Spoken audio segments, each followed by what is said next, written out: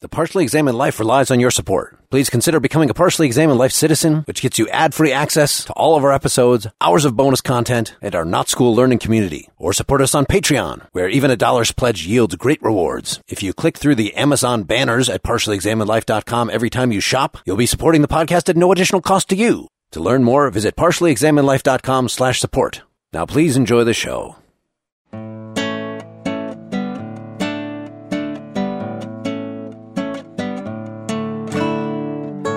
Tonight's live podcast will be an examination of the philosophy of Hannah Arendt with a particular focus on the question of public philosophy. Please join me in welcoming Mark, Wes, Seth, and Dylan, the Partially Examined Life, to our conference.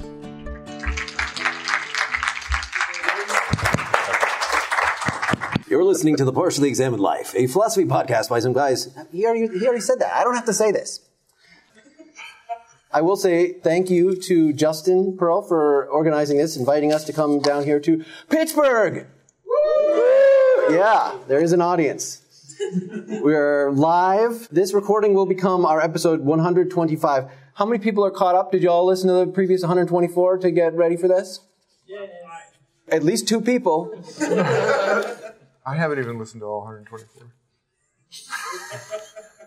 The ones that you missed, you're just like, well, I missed it, so I don't have to take that part of my life up with that by listening back to it and imagining what it would be like if I were there. So we're going to try our best here to, well, first of all, I know we were going to do a show of hands. How many people have never heard the podcast, don't know anything about this? Okay, so we have some honest judges here. We're not experts. We just read this book this week, the last couple weeks. In fact, we just read the first part of the book. So, for instance, Entitled Opinions, another good podcast. They have a couple episodes where they talk about the whole book. We don't do that. We would like to dive into the text. So we read of Hannah Arendt's The Human Condition from 1958. We read the first 78 pages.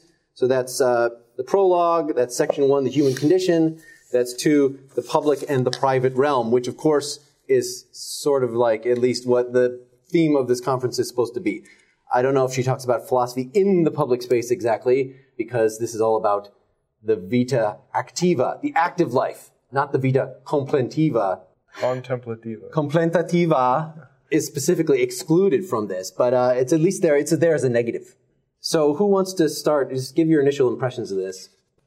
So Hannah Arendt, I guess, is best known in the popular imagination for Eichmann in Jerusalem, a study in the banality of evil. She also has a very famous 2 volumes of a potential 3-volume set called The Life of the Mind. The Human Condition was a very popular book in its day, as I understand it, but it's not something that shows up on curriculum typically these days in philosophy departments. So it was a real pleasure to discover this because it's a fascinating work that's rich. Every page is loaded with ideas. And this particular edition, which I guess is the authoritative edition, the introduction by Margaret Canavan is very good. And she explains how this book was initially met with a certain amount of confusion because it's not argumentative in a traditional philosophical sense. She's not stating a thesis and then arguing for it and giving support in a traditional sense. It's not a genealogy. Well, I think it is kind of a... You think so? I disagree with both of the things you just said. Okay. Well, then please feel free to disagree.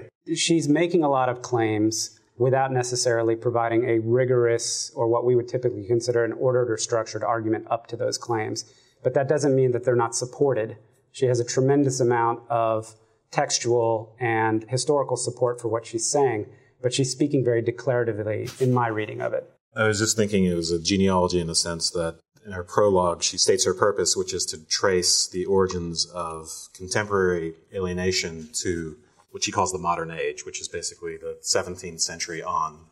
What she's thinking of as contemporary is the post-atomic age, or what she calls the modern world. And in doing that, she's going to give the genealogy of that alienation in terms of this old distinction between public and private, between the political in a different sense that's collapsed. The argument is that that's the source of our alienation. That's what I took to be the thesis. Your overall point, I agree with. It's not, I mean, much of the evidence is sort of elusive or etymological.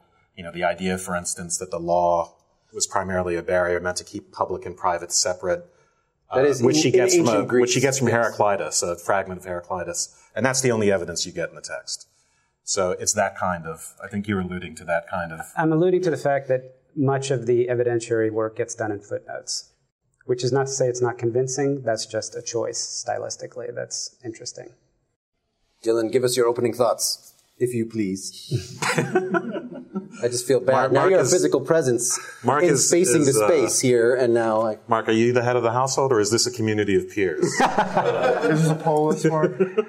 Are we all free? I think violence is justified and establish some initial order. See, we're already making inside jokes about the book. We have to talk about the book first. So the phrase that came to my mind when you were just mentioning about I guess I didn't find it all that peculiar, but as an academic book, it feels a bit peculiar. And the way she talks about it in the prologue is she says, what I propose, therefore, is very simple. It's nothing more than think about what we were doing. It's to think what we're doing. Yeah. Think what we Yeah, think what we're doing. I wanted to put an about in there. Maybe that's the social creeping in on you. Maybe it is. So it made an impression on me that this book is essentially one part of a thinking about human living, this being the human condition. The way she starts off on it is, and maybe we can get started on the first chapter, I guess, about the notion of being conditioned at all. She wants to, I guess that's where the genealogy part came in for me, is thinking about what factors condition us as human beings and how those conditions have changed and how that's changed us. And she clearly has an argument in that she thinks that some of the ways we've been conditioned by modernity are in some sense negative for our humanity. So just a quick overview of the three sections that we went through, which is about the first third of the book or so. The prologue that you were talking about, why is this called the human condition as opposed to human nature? What's wrong with human nature? Yep. So saying something about the difference between that. The second one, which is quite a bit longer, so part one, is on the vita activa, right, the active life. And she thinks that the philosophy from Plato has always favored the other one, the contemplative life. In making that distinction, in favoring the contemplative life, we've shoved together all of the active parts. So she gives these three divisions that we'll talk about. In fact, there are whole chapters on each of them that we kind of maybe skimmed if we read past what we agreed to read. Labor, work, and action. They're all part of vita activa. Yeah, those kind of sound like the same thing. But labor is kind of repetitive, the thing you have to do to stay alive. It's attached to your biology, whereas work actually creates works. It is supposedly creating something. It's not just to keep yourself alive from day to day, but creates lasting things. It creates the public world that we then share, that then feeds into the human condition. Action, which is the one she's most excited about, it seems to be specifically political activity. That it's only when you sort of take care of the living, and she gives ancient Greek polis as her prime example, that to be admitted to the debates within the polis, you had to have a certain property level, not because it was a plutocracy or something, but because it was only people that had the free time to do this, who had slaves and people at home taking care of all the stuff that would feed them. Who had the freedom to do that. Yes. Then that's what gives you the freedom to then enter this community of peers, the polis, and engage in political activity, which involves mostly trying to convince each other of stuff. Let me just put a little bit of color onto the three sections, labor, work, and action. Labor you can think of as central to the idea of survival. Labor is everything that we do to survive. So it's procreation, it's eating, it's that sort of thing. Work. So it's both biological processes and it's things that we do to support ourselves. Yes. So I think that's labor in the sense of manual labor. And right? so it's also anything that you would think of as tending or repetitive. Sure. It's non-productive. So Wait, the distinction go ahead. It can be productive in the sense that I think there's labor in the household that doesn't necessarily produce works. She associates the idea of work as creating what she calls artificial things as opposed to things in the natural world and as opposed to the products of pure labor. Which are consumed. Well, and works imply permanence. So labor is for survival, works are for permanence, and action, she says, is what generates history. Action is the interaction or activity between people without an intermediary of a thing or matter. So literally human interaction, which is speech. Well, we'll get to that. That's why I think it has a broader connotation than just politics. It's words and deeds, so and the two are very closely connected. Yeah. So that's part one, where she gets done at least introducing those three terms. Our third part two in the book, is called the public and the private realm, which is when she takes this distinction between work and labor, which already you can see sounds a little tenuous.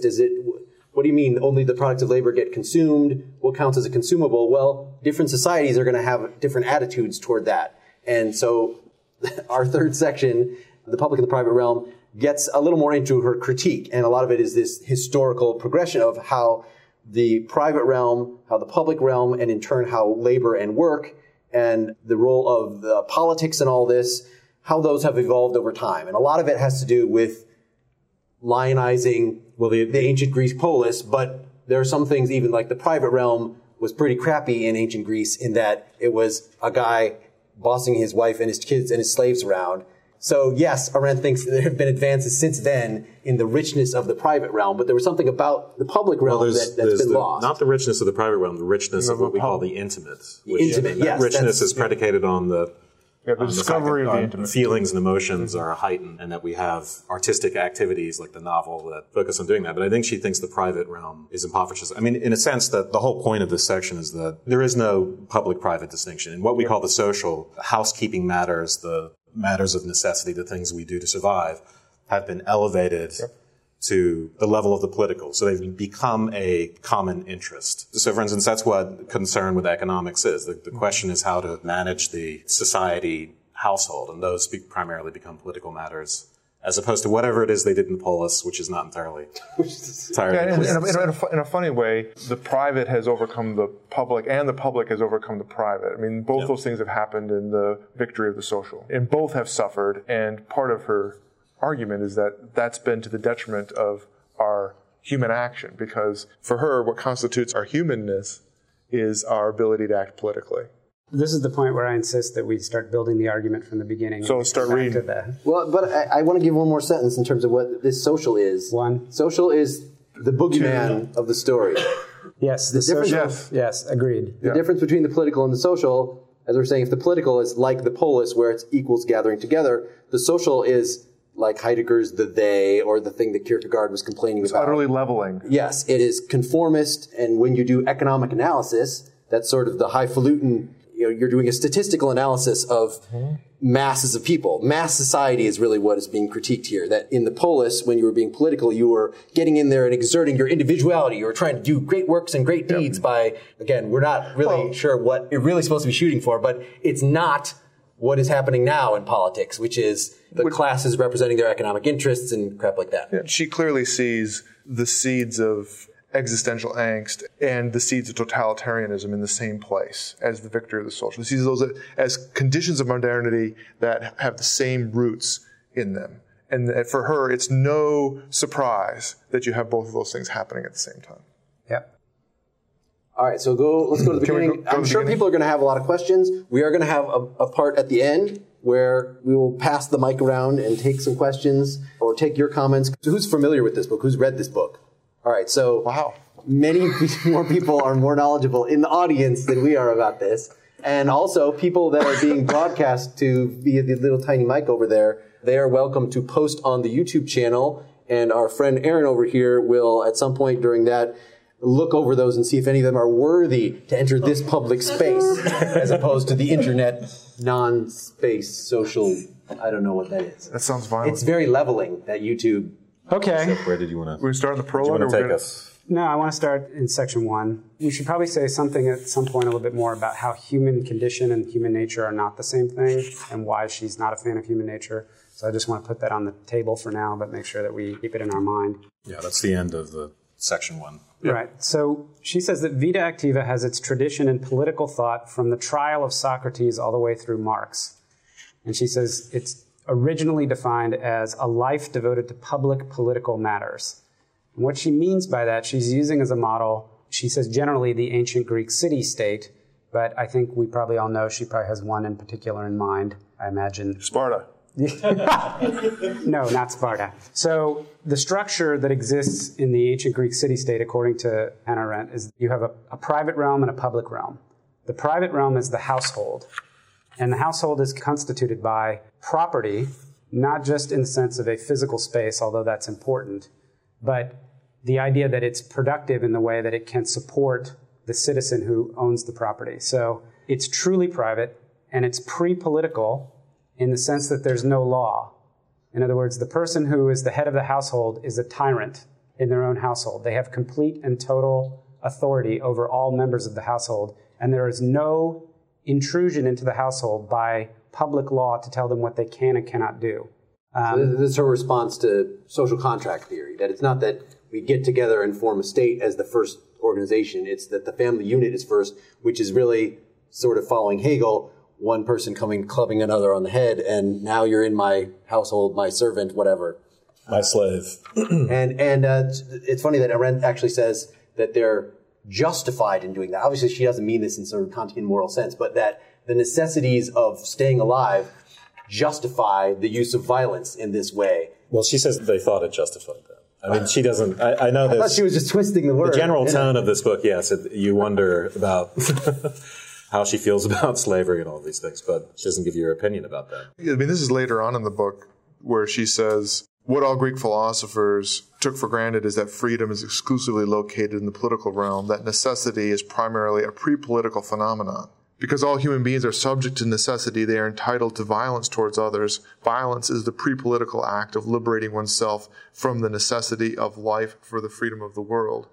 And so then the polis is the political response to that. So you are active, you are free in the polis without violence. Yeah. That's the big difference. That's a huge difference, but let me go on a mini extended riff. There's a big chunk in here where she talks about Aristotelian and Platonic views on slavery and this idea that slaves were not strong enough to become free, that they deserve where they're at because they didn't exercise the violence enough to make themselves free in this sense. And that's why the notion of this violent overthrow, the freedom that you get by controlling your necessity, you win through violence.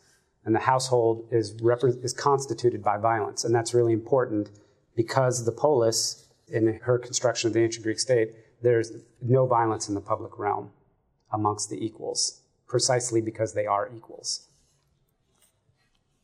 So that's section 5 we just discussed. Did we? All right. That's No. I'm sorry. This Yes, that's page 30. Yeah, I read from page 31. I don't know how you thought you were starting at the beginning. I am starting at the beginning. You're not at the beginning. Well, this is my summary of this. I'm pulling this together. I got a thread here. Wow. I got lots of notes. All right. So, Hey, well, Wes, show him your crazy-ass book with your every page completely covered with your own writing. Yeah, first I do this, and then I write my summary. I rewrite it in my much less eloquent terms. all right. So you have the household. Show them your Oh yeah, this is my notebook. Everybody has notebooks like that. Yeah. Okay. So the Do a lot of polis. graphing on that? Is that to have y-axes? It is graph paper. I couldn't find a blank page. It doubles for when we read Descartes. When I talked to Marilyn about proto-Pythagoreans. Okay, so you have this picture of the household constituted by violence, totally private. So then you have the public space, the polis, which is where these free individuals who've been freed from necessity come together. And that is the political realm. And in this realm, there is law, because it's a realm amongst equals, and it's ruled by rhetoric and persuasion as opposed to violence. This is very important to keep in mind for later on. And this, for her, is the original sphere of action in the sense that we talked about the vita activa, where you said labor, work, and action. This is the original sphere, when action was speech and deeds in this purely political space as defined in the Greek sense. The basic idea is that the way we think of the active life, we think of what we got from Plato, which is that and Aristotle, that there's the contemplative life and then there's the active life. And the active life lumps together everything that's not contemplative. Well, actually, no, I think Plato and Aristotle, it's more complicated. I think she attributes the rise of that to Augustine. But the idea is that the dividing line at some point fell between public life or political life and those other activities. And that sets us up for this transition in Chapter 2, where the dividing line gets shifted and what we're traditionally thought of as distinct, the public and the private, or the political and the household, get squished together. And now there's a new dividing line between that and what she calls the intimate. So in that old system where you've got the public and then the private, which is devoted to the economic, so where does philosophy fall? Or is it just not significant enough to fall in either of those? Philosophy is a response to that division. It doesn't fit in that division initially. It's a response to that. That's how I understood it. Unless you were to understand philosophy as only being the contemplation of truth, and that then it would fit in the contemplativa part. If that's what you understood philosophy to be, is only that. Right. It sounds like it's a later, there's some dialectic going on. It's something that comes out of the connection between them because it is neither of those things. You don't have Socrates going up in the Athenian assembly and saying, my fellow gentlemen, what is truth? And expecting to have the kind of dialogue that he had. Because it's among equals and not Socrates and his little whipping boys, that it wouldn't have quite the same dynamic. It wasn't Socrates' whipping boy, it was Minos' whipping boy. Socrates was talking to him. Socrates and his whipping boys. No, it wasn't. Minos, all right. So literal and figurative whipping boys. All of them whipping. So one thing about the beginning is she just lays out what she's thinking about in terms of the human condition. Yeah. Right? So articulating labor, work, and action, and then this whole idea of being conditioned. And the idea is that everything we come into contact with conditions us. And that it conditions us, and then we also, as human beings, are capable of creating things that condition us. yeah, everything we create. So The thing is, she says that in the beginning, but it doesn't really start to make sense until you get a little bit later on. Maybe that's why I reordered to make the narrative better for our audience.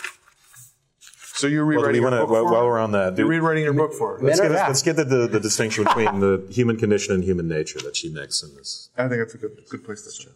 Well, the distinction is basically the conditions of human existence can never really explain who we are because they can never condition us absolutely. So what's a better way to put this? There's no human nature for her in the sense that, and this is related to her talk of political action as an expression of individuality as opposed to this idea that human beings can be the objects of science and that their behavior can be predicted, that there's a certain kind of uniformity. That assumes a certain kind of uniform human nature. But whatever our conditions, they never absolutely determine us in that way. So, for instance, I think she gives the example of human beings going off into space and being entirely conditioned only by what is artificial, having no natural element. Escaping the world. To that, yeah. So human conditions can actually change radically without changing the, well, I forget Presumably changing human nature. It's just that we couldn't even know what this human nature is unless we were God, she says.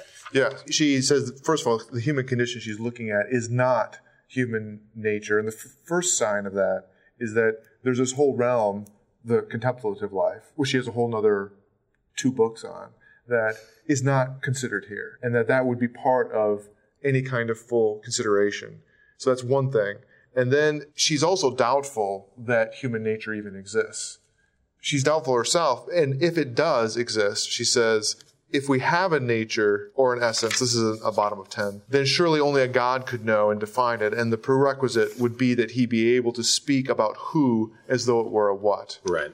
So there's something about subjectivity that defies attributing an essence, basically. Yes. Well, and somewhere later she says that it's only because of this horrible situation where we've lost track of what the political realm and so true freedom is that we would have the free will determinism question posed in philosophy the way it is. That we've lost track of what it really is to be compelled like a slave as opposed to being free like a politician in the polis.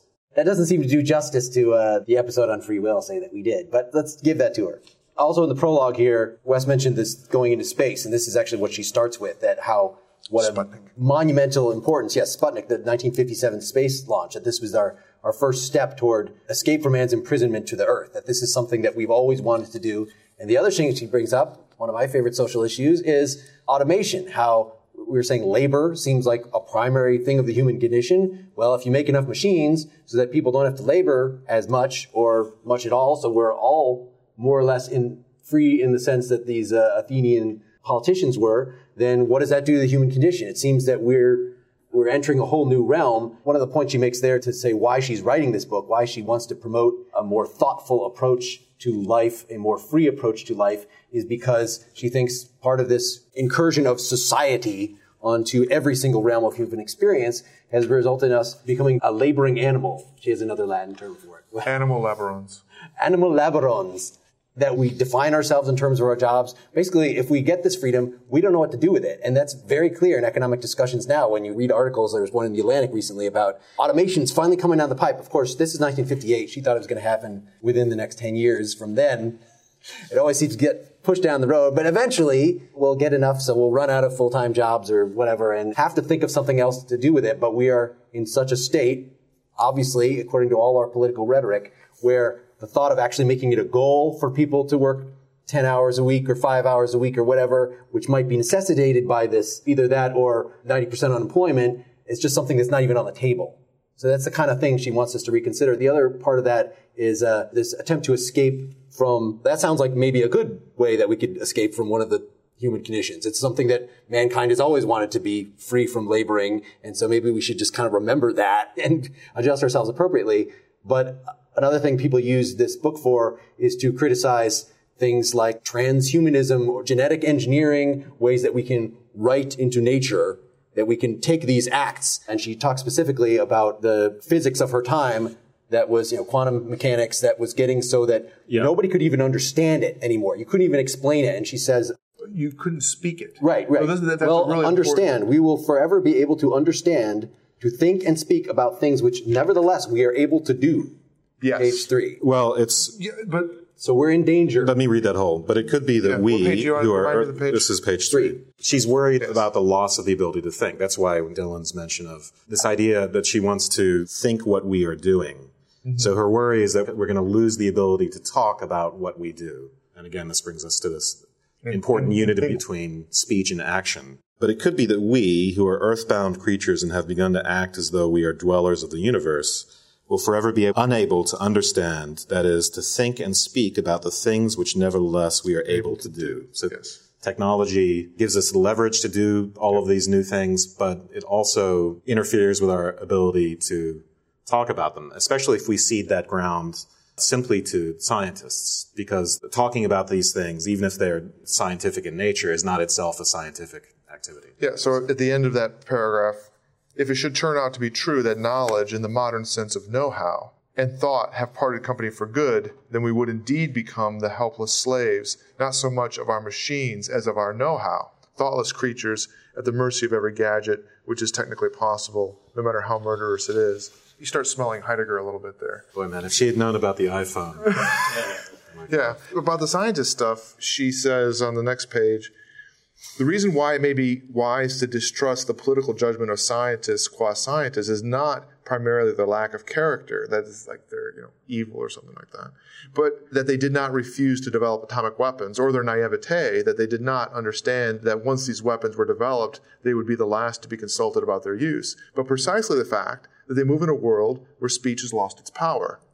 And whatever men do or know or experience can make sense only to the extent that it can be spoken about. There may be truths beyond speech, and they may be of great relevance to man in the singular, that is, to man insofar as he is not a political being, whatever else he may be. Men in the plural, that is, men insofar as they live and move and act in this world, can experience meaningfulness only because they can walk with and make sense to each other and to themselves. Talk with, right, not just walking. Talk with and make sense to each other and themselves. And so this is why being unable to speak science for her is, it's not that you can't write down an equation, it's not that you can't explain it, but that the speaking of what you're doing, you're not able to completely articulate. And I guess she doesn't talk about it this way, but she must have in mind the interpretive problems in quantum mechanics. I'm pretty sure she did. You could predict an experiment and write down an equation and have it, in fact, be the most successful theory ever, in the sense that I can do a measurement out to 7 digits or 8 digits or 10 digits. I can tell you what's a measurement of in the sense of these lines, but I can't tell you what a wave function is. Yeah, the reason why I also thought of quantum mechanics, just because she says that this language of mathematical symbols was originally meant only as an abbreviation for spoken statements, but we've gotten to the point where you can no longer translate. There are mathematical statements which you really can't translate. Well, in fact, that would be the power of it, right? Yeah. Is that early on, they are just a transliteration of language, but the development of the symbolism that has its own internal meaning and grammar. I would also point out that this is important only to the extent that the scientific things that we're unable to put into words and to speak to each other impact our lives in a political, or what we'll come to talk about as a social sense. If it was just a way of impacting works that didn't condition us, although they all do, then it wouldn't be as big a deal. The fact is, she's mentioning specifically, she's thinking atomic power. She's thinking nuclear bomb. She's thinking about things where those who play a role in policy and society, and that it's more fundamental. It's the idea that it deprives us of the ability to be actors, to act, because if we can't speak what we're doing, we're no longer in the realm of action. I understand. I see why she thinks this is particularly true in quantum mechanics, or that she would be influenced by that. But why is it any different than with any other kind of technology in terms of conditioning us, in terms of having know-how that we can't explain? It seems like the history of technology is riddled with that kind of thing. We could build lenses before we knew how lenses work. We could build batteries before we knew how batteries work. We could build guns before we knew how guns work. In fact, most of the things that we built, we don't know how they work. We were able to build them before that. And then That's not to hold her feet to the fire on the quantum mechanics thing. No, what I'm trying to make sense of her claim of this being peculiarly modern, and that it's particularly important right now, not simply in the age of nuclear power. Well, she gives this demarcation where the modern age is, it's the post-atomic age. That's specifically what she means. And I guess I'm trying to the modern world. Sorry. Her analysis seems to apply more than that, unless I'm missing something. Well, she's linking what she calls the modern world. It's a little confusing. The modern world, which is the post-atomic age, to the modern age, which is 17th century. That's part of the whole genealogy, to trace that back. I have the same question. Technology has been around for a long time, because she doesn't explain that. It's been conditioning us for a long time. Specifically about the post-atomic age, other than the fact that we can completely destroy ourselves. Maybe it has something to do with this idea of the ability to leave Earth and go into space. This idea that now we can we have the means to escape the incredible Earth. Means to try to do that. Because escaping the Earth is just for her, a metaphor for trying to escape the human condition. Right. In the sense that the Earth provides what is natural for us and is the realm of necessity. So it seems what is essential is that the political process, she thinks, is broken. That perhaps even if we had really complicated science, we had science advisors that would then advise us, and then we would have a public debate on whether we should use biotechnology or whatever, then perhaps we could then proceed. This is what she's recommending, that we proceed with deliberation and, hopefully avoid catastrophe. If everything is the social instead of the political, so there's no formal forum, instead you have competing companies just trying to outdo each other, or different governments around the world, just, somebody, even if we have a sensible discussion here about not going forward in some dangerous technological area, somebody else will go forward. And that's the way that these innovations come about, not from the decisions of a deliberate body, but organically, unconsciously, in an uncontrolled I'm a way. little more confused about this because of that part that Dylan read, where it's not a matter of the lack of character.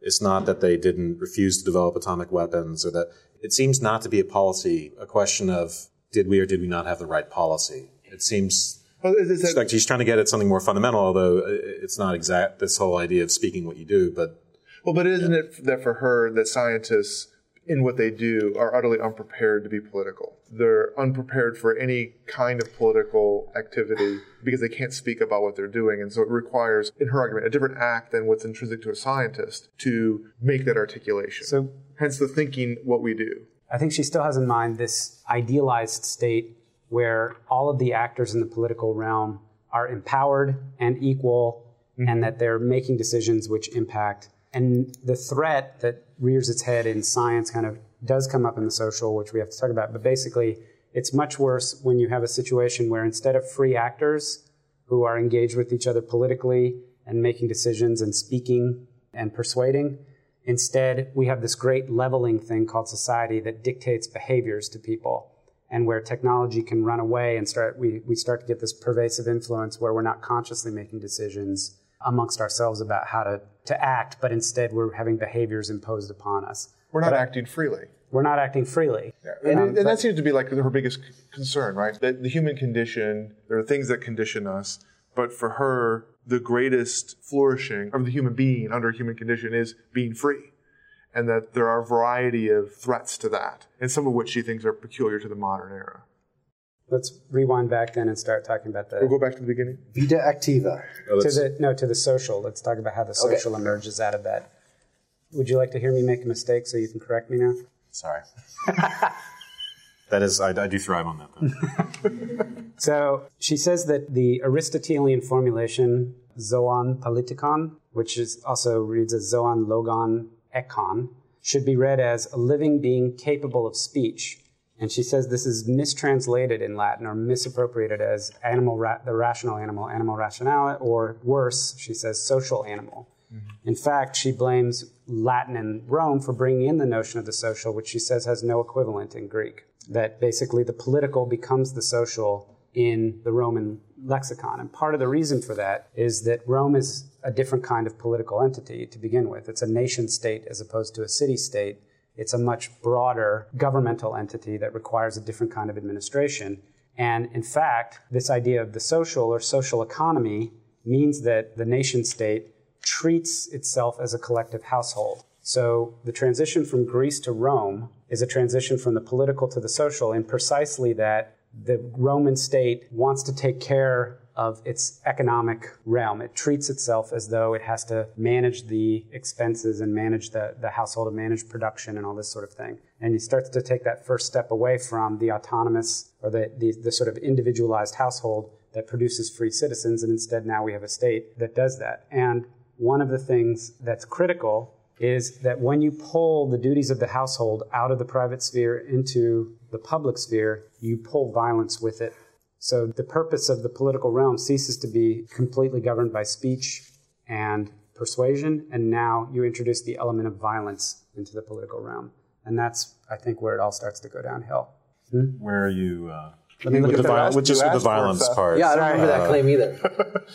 Right. Bringing of violence into the... So I think we're in section 5. Okay. See, I thought the big danger of the social realm was with everybody poo-pooing each other into conformity, not the entrance of violence in the way that the man would beat his slaves. Now is in the political realm, and so I can go to the market and beat the grocer. I didn't think that was part of the deal. I mean, it's certainly... Violence in the sense of a totalitarian society is certainly one possibility, but there's also... But there's a whole long list of things that are wrong with this. But with the social. She will eventually say that when we get to the Middle Ages and you have the emerging of a merchant class that wants to protect its private property so that it can create more wealth, it turns to the state to enforce contracts through force and violence. Violence becomes part of the state when it's understood as governing the social realm. Well, and then I might have pulled it in a little early.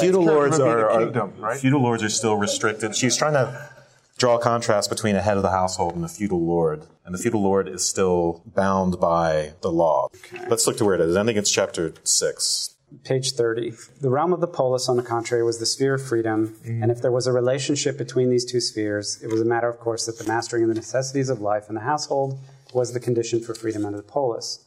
Under no circumstances could politics be only a means to protect society, whether that's a society of the faithful, as in the Middle Ages, or a society of property owners, as in Locke, or a society relentlessly engaged in a process of acquisition, as in Hobbes, or a society of producers, as in Marx, or a society of job holders, as in our own society, or a society of laborers, as in a socialist and communist countries. In all these cases, it is the freedom, and in some instances so-called freedom of society, which requires and justifies the restraint of political authority. Freedom is located in the realm of the social, and force or violence becomes the monopoly of the government. Cha-ching. That's all I meant. I've got a note about page 33, a little after that. The rising of economic activities to the public realm means that political action, political speech, become the superstructure over social interests. So she says this is an insight that usually is attributed to Marx, that really the political parties, say, arguing, it's just classes.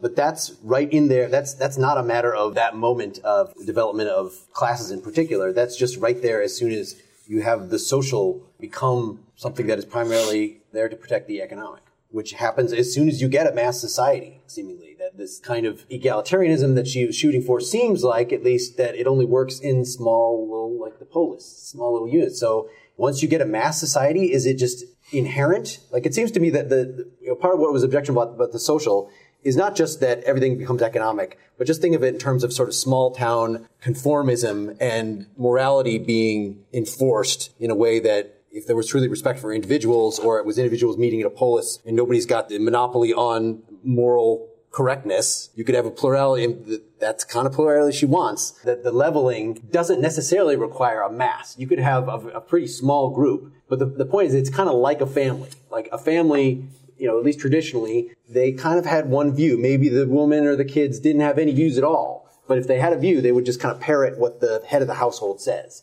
The only difference with a slightly larger group is that you actually stop needing a tyrant or someone. I mean, you could have Mussolini, like she describes tyranny as the worst kind of this. You have Mussolini or somebody like that parroting a thing, and then everybody, is just locked in step with that. They have the same view. There's not a multiplicity of voices interacting in any meaningful political way, even if they all get to vote for their one candidate or something.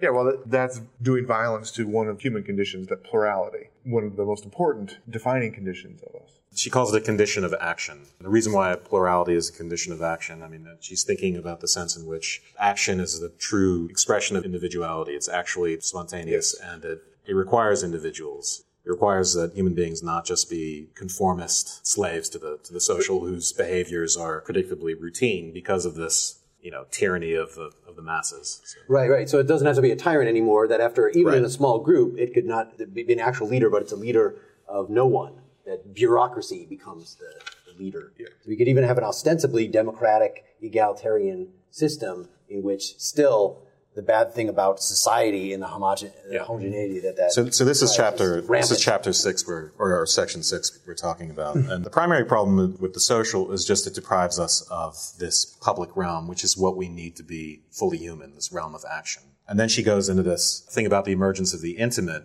Rousseau is the first theorist of the intimate as a sort of romantic rebellion against the social and the conformism that comes along with the social. And then she gets into this idea that conformity basically excludes the possibility of action. And the equality that's predicated on that is not the equality of peers that you get in the polis. It's not actually equality of these free individuals.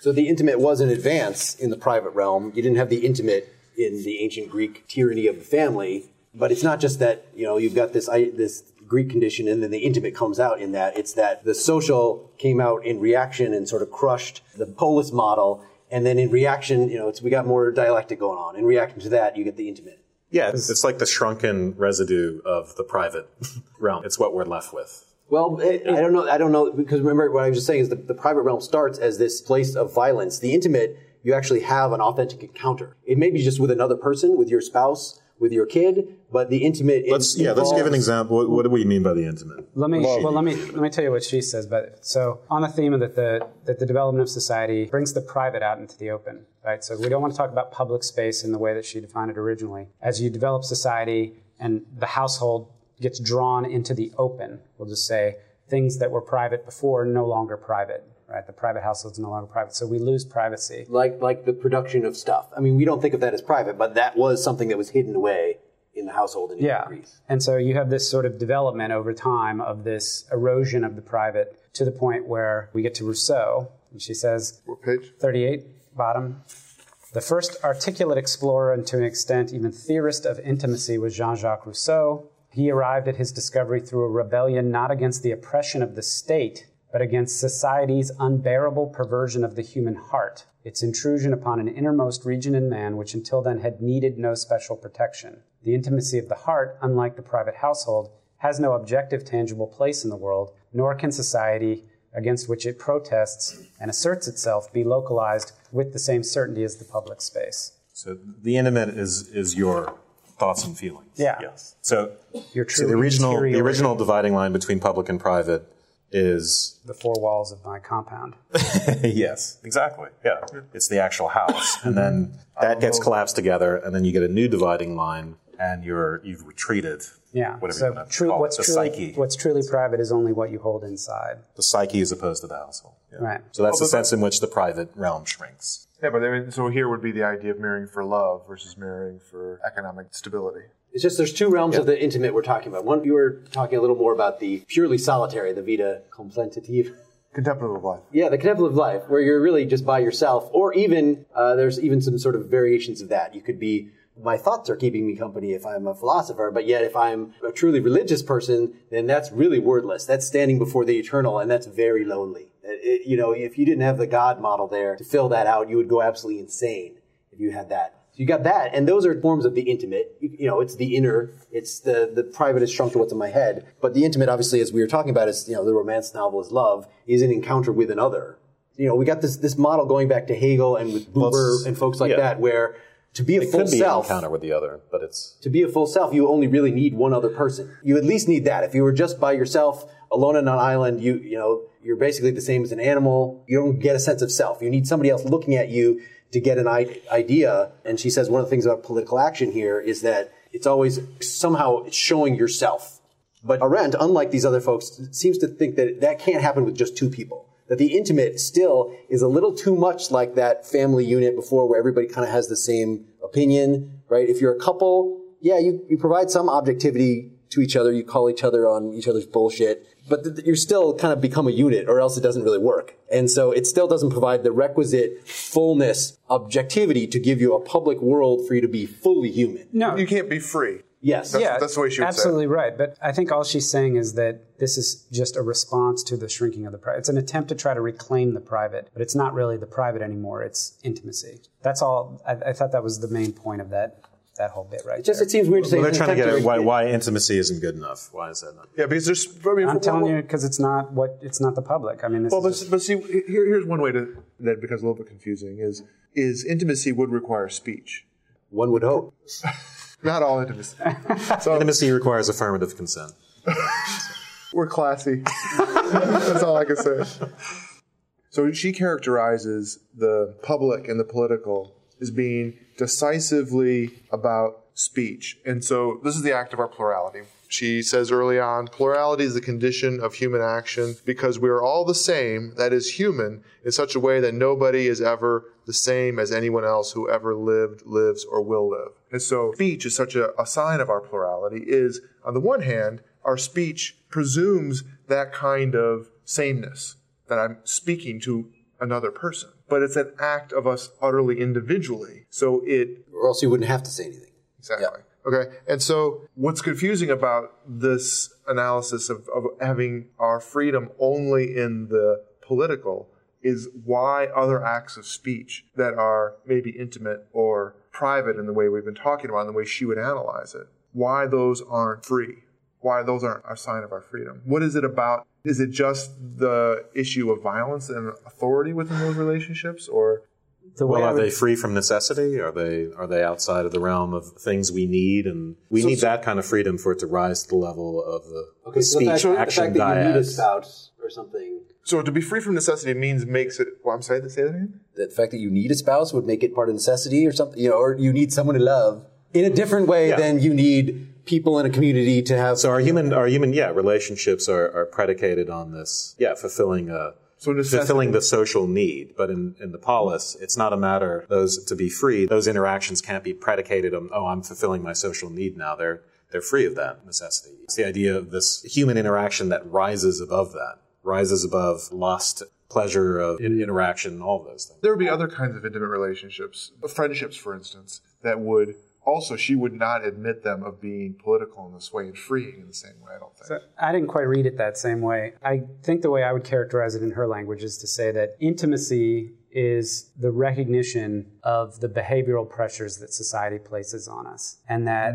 the rebellion is to act in a way that we're being told not to, or that not act in the way that we are being told. So insofar as society generates this, the term she uses is she says, a complete victory of society is characterized by a communistic fiction that is ruled by no one. This is what Mark was talking about earlier. And she actually references in this context Adam Smith's Invisible Hand. So it's a nice little twist talking about the invisible hand of the market emerging out of the actions of individual actors. What does it say what the communistic fiction is? It could be anything. It's the idea that society has one interest and one goal. That we have a common good. So the Commonwealth has a common goal, right? Which, strangely enough, comes partially out of Rousseau, too, right? The idea of a common good in this place. Yeah, well, no, but the point is, when you believe that there's a common goal for society, then behaviors will be dictated. Your job is to marry this person at this social status. Your job is to be a laborer. You're a slave. You're a serf. You're a noble, right? And so what Rousseau and the Romantics are rebelling, the way I read it was saying, recognizing that the stricture is in place and rebelling against that prescribed behavior, but that's still not free action in the sense of, because you're not in this community of equals, sort of spontaneously generating this free action. You're basically just responding to what's been thrown at you, and you're trying to overcome it in some way or rebel against it. That's the way I interpreted it. So in 40, she says, the phenomenon of conformism is characteristic of the last stage of this modern development. It's related to communistic tendency. It is true that one-man monarchical rule, which the ancients stated to be the organizational device of the household, is transformed in society, as we know it today, when the peak of the social order is no longer formed by the royal household of an absolute ruler into a kind of no-man rule. But this nobody, the assumed one interest of society as a whole in economics, as well as the assumed one opinion of polite society in the salon, does not cease to rule for having lost its personality. As we know from the most social form of government, that is from bureaucracy, the rule by nobody is not necessarily no rule. It may indeed, under certain circumstances, even turn out to be one of the cruelest and most tyrannical versions. But I also thought of Rousseau in this section, in my liner notes, because of the social contract and the common good and the general will. Right. So let's try to understand. She thinks she's condemning both capitalism and Marxism equally. That they both have the wrong starting point. They have the wrong conceptual The same framework. wrong starting point. Yes, which is this society, which involves them being a common good. And she talks about companies. This sounds weird. Like the whole point of capitalism and competition among capitalism is that it's not like a family. That in a family, the individual siblings hopefully are not competing in that way and producing alternate. I made dinner. Well, I made dinner too. I prefer your dinner. Go throw that away. Hopefully they're not doing that. But yet he wants to say that, you used to have just all your slaves and they would do the farming for you and you don't need to trade with anybody outside. Getting these independent entities, companies, first of all, entering into a company itself. He says company comes from people who share bread or something like that. Are you talking about her? Yes, Arendt. I don't remember that. I'll find the quote. This isn't an extra section. No. Okay. It's in a footnote somewhere, I'm sure. Oh, is it? Okay. Ein Aristotean kai Hyperion. Page 35. Companies is men who eat one bread. The company actually became, you only get the social when you get the breakdown in some ways of those traditional extended family units with the slaves and all that. And instead you get companies, you get guilds, you get all these things in the Middle Ages that really did have a family-like structure. The thing I'm having trouble understanding is then when you extend out from that to actual competition, it seems like the only common good there is we want to raise GDP or something. So is that enough to get? No, I think she answers that towards the end. She talks about private property, and maybe we should hold off on that and maybe not jump into that right now. But we can. Well, one of the founding things of this book, it was supposed to be, she'd just written Eichmann in Jerusalem. This was supposed to be about Marx, like when she kind of entered into this. Right. And it kind of became its own thing and is only tangentially about Marx, but it ends up being a deep critique of why you might think that, the problem with the social taking over is just capitalism taking over, and the conformity and the mass, a lot of the things we've said about what that means sounds like an attack on capitalism. Yeah. But she's saying, no, to reject that, and elsewhere, she says this about some other kinds of supposed revolutions. Even if you take a conceptual scheme and turn it upside down, like now we're going to transvalue the values, like you're still keeping the conceptual scheme itself intact. Yeah. You're not actually undoing the mistake. And so that's her, as clearly as I can get at this point, of her critique of Marx, which is not very clear. Okay. The critique of Marx mainly happens in the labor chapter. Okay. Yeah. But it does amount to what you said of saying that Marx, in trying to turn things upside down, is really doing exactly the same thing as Smith.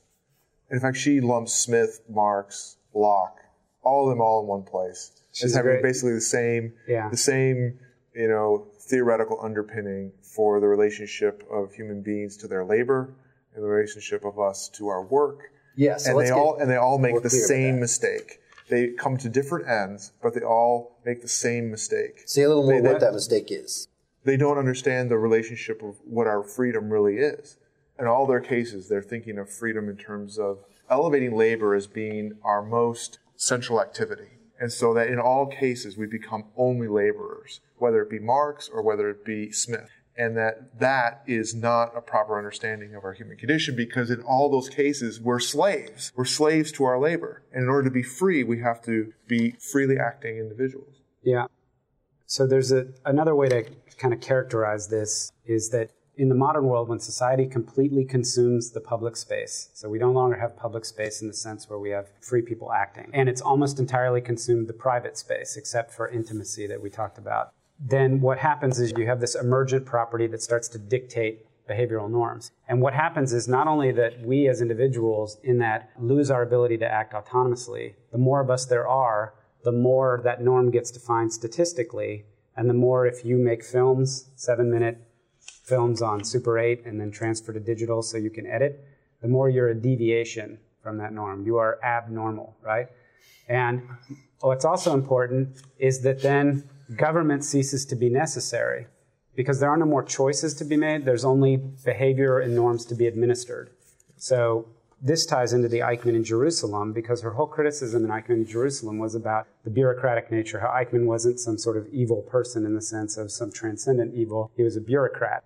And I think if you want to find a connection in this book to that, it's the fact that politics gets reduced to administration of normal behavior with the power of the sword, so to speak. And so that's the real danger. And what that normal is, it could be you're a laborer, it could be, all those different, you could be Lockean, you could be Marxian, you could be any of these things. They all have the same symptom, which is they are dictating what you should be, and then it's being enforced. And you no longer have freedom in the true sense of the word. Well, she talks about, so on page 46, that's where she talks about the rise of the social, turning everyone into basically laborers. And job holders. Yep. And then she goes into this section where she basically talks about labor like it's this cancer, which is a weird way to think of it because it's life itself. So, for instance, it's life become cancerous and overgrowing everything else. So, let's see. It was as though the growth element inherent in all organic life had completely overcome and overgrown the processes of decay by which organic life is checked and balanced in nature's household. The social realm, where the life process has established its own public domain, has let loose an unnatural growth, so to speak, of the natural. And it is against this growth, not merely against society, but against the constantly growing social realm, that the private and intimate, on the one hand, and the political, on the other, have proved incapable of defending themselves. So, I think in both cases, with both capitalism and communism, both of them are what she calls emancipations of labor in this sense. And that emancipation allows it to run roughshod over both the public and private spheres. And she points to, in the next paragraph to the developments in the technology of labor, like the vision of labor and the mechanization of labor processes, which actually accelerate this whole thing. Right. The division of labor she thinks of as once you take labor out of the household, making labor a public thing. The division of labor is inevitable once it becomes a public thing as opposed to a household. And one of the things she points to, she talks about, this is part of her historical examples, that apparently in medieval time, in looking at how much time people spent working, that during the Industrial Revolution and the modern era, people spent way more time of their day laboring than they ever did before, even among slaves. That the push of production in that respect was historically extreme. Yeah. So Marx's emphasis on labor as a path, I suppose, to authenticity, that's the objection. Right. It's forgetting that labor is supposed to be laborious. By definition, that's what the word is, that it is toil, and why you should then say, this is my identity, is to be a laborer or something. That's confusing. That really, if you want to have that kind of affection for labor, put it toward work instead, actually producing something that is meant to last. And you could see why there would be a disillusionment. To be fair, Marx was actually thinking of being freed up to work as opposed to simply being alienated. Making labor. Right. Yeah. Yes. So I'm not sure how she would respond to that. Right. What else do we want to say about this difference between labor and work? I mean, some of it is just a matter of what attitude you have toward what you're doing. It's not even necessarily what you're doing. That even an artist right now, because we're less pretentious, we don't feel like I'm creating a work for the ages. That's just, no, everything crumbles to dust. Come on. That's one of the things that Christianity added to the soup, according to her, is this bashing it down to the notion of immortality that was in ancient Greece. But there should be durability. Yeah. That's a characteristic of work. Yeah, a characteristic of work. So you don't think the performance artists are producing a work? Not according to what she's talking about. It's not. Sorry, performance artists. It's not a work. It's merely a labor. We appreciate your labor. We appreciate your labor. Yeah, I mean, I think we have to broaden the notion of work, right? To get back to that idea that work is something that produces something of permanence. All that has to do is it outlasts you, right, in a certain sense. But the real issue But it can't strive to immortality in the way that deeds can. Or no, but it's the beginning of that. It's the transition from mere labor to the striving for immortality. Well, it's part of the world of things that comes up between and amongst us as a plurality. We have to have a world of things that we create, and then those condition us, and we have deeds and actions which can be immortal. Or we can live a contemplative life, and we can tack onto the eternal, right? Or think about the good. And think about the good. But the real issue, I think the really, really oppressive issue about making society about labor, when we say we are a society of laborers, is you're basically saying the whole purpose of life is survival, nothing more. If all you're focused on is labor, you're basically saying the only reason we exist is to survive, because you're taking out not just works of permanence and deeds and actions and immoral, but even anything else, anything creative at all. And that's what's really oppressive about it. Your life is all about necessity. Your life is all about necessity. Which is not free. No. So what does that mean? I mean, you can, somebody who's laboring in a job that feels like labor, you could definitely see how this could be dehumanizing. She definitely wants to equally condemn people who are, a high-level business person spending all of his day doing this, that they're still ultimately doing this to make a living. Whereas I would feel, especially someone who's an entrepreneur, the way they describe it is that they're finding needs that need to be met, and they're coming up with innovative ways to do it and infusing capital here and there, and that they're living some kind of meaningful life. She wants to say they're misinterpreting. They're not actually creating works. They're creating consumables in some way. Well, I don't feel like she engaged that kind of activity very much in here. I mean, the picture of the laborer, of business and stuff, to me was one that sounded like very Marxian or Smithian. It's a whole bunch of nameless, faceless people engaging in this activity. It didn't sound as much like she was engaging this notion of an entrepreneur that would be making a business and building a work like that. I think I can answer Mark's. I can give an account anyway from her book. She discusses the notion of wealth versus property, and how originally the idea of owning property was so you could generate wealth, but wealth is to be consumed. So that's the original Greek polis, right? They're not capitalists. They're not trying to produce more and more and more and grow. They're trying to sustain their household so they can have freedom to go have ship battles, right, with the Spartans or whoever. Build a trireme. The first phase of capitalism, where you have the first mercantile class and all that, and they say, we want to secure our property. We want the government to protect us and secure our property so that we can generate wealth, with the idea still that there will be consumption. When property is designed to generate the acquisition of more property, that's when capital's purpose is to beget capital, not wealth to be consumed. And so these people who are entrepreneurs, and they're like, hey, I'm going to go on Shark Tank, and I'm going to get funding to, have this bed that kids can't roll out of because the sheets tuck in, or whatever it is, right?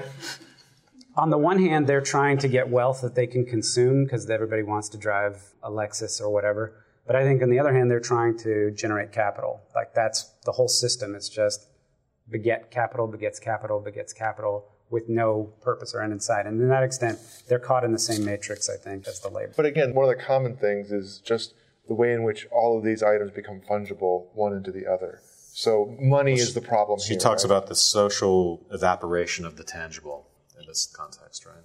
Yeah, everything becomes the same in some way, so it loses its integrity. It becomes the same because it becomes a question of what its monetary value is. She mentions at one point that admiration has no value anymore unless it can be turned into dollars. It used to be that reputation, shame were things that were important.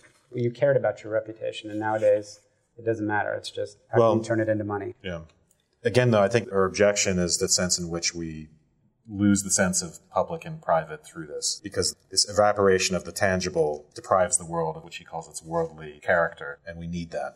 This is section 9, page 70. So she's just gotten done talking about fungibility and even property being seen as something consumable.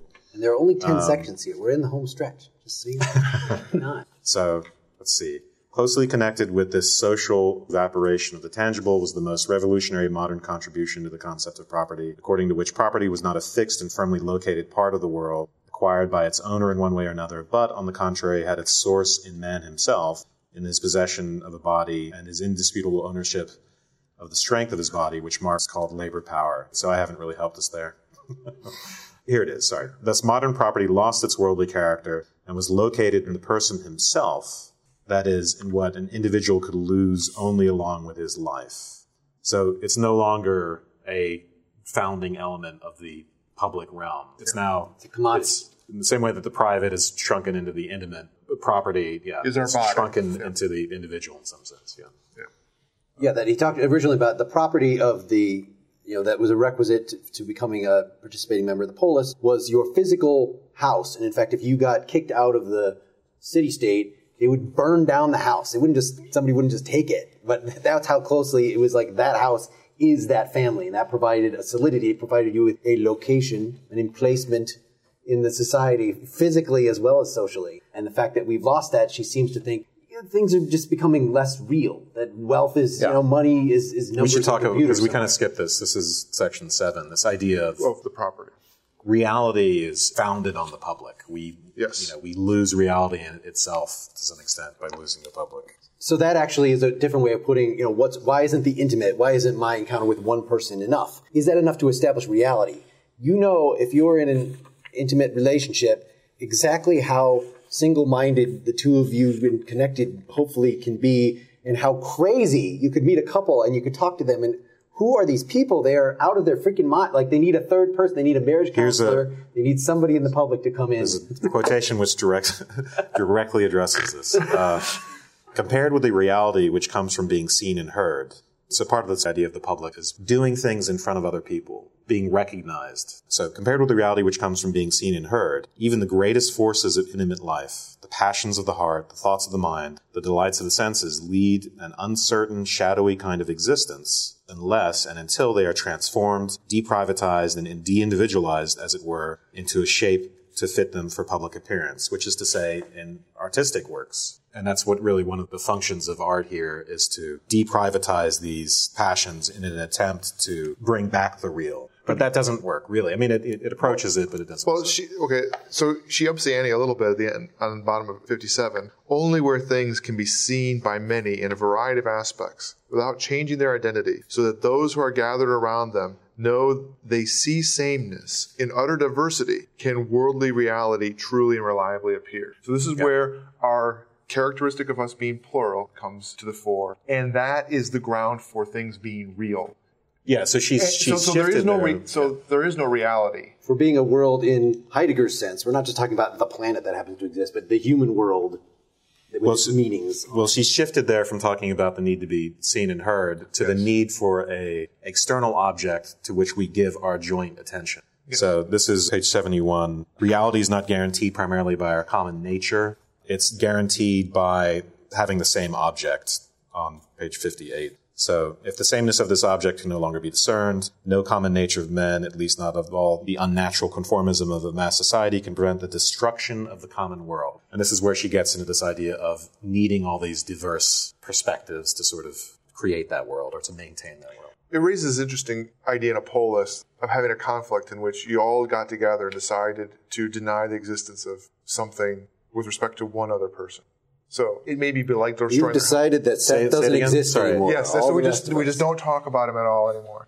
I think there was a Twilight Zone episode. There is a Twilight Zone about where people just stop talking about somebody and he kind of disappears or something like that. Oh, I see. Just the function of the common assent in the sense of recognition. She doesn't use that word, but that the things held in common are the things that are. This is this is thematic to ancient philosophy. The idea of having the things in common are this important ground, and we lose that. Yeah.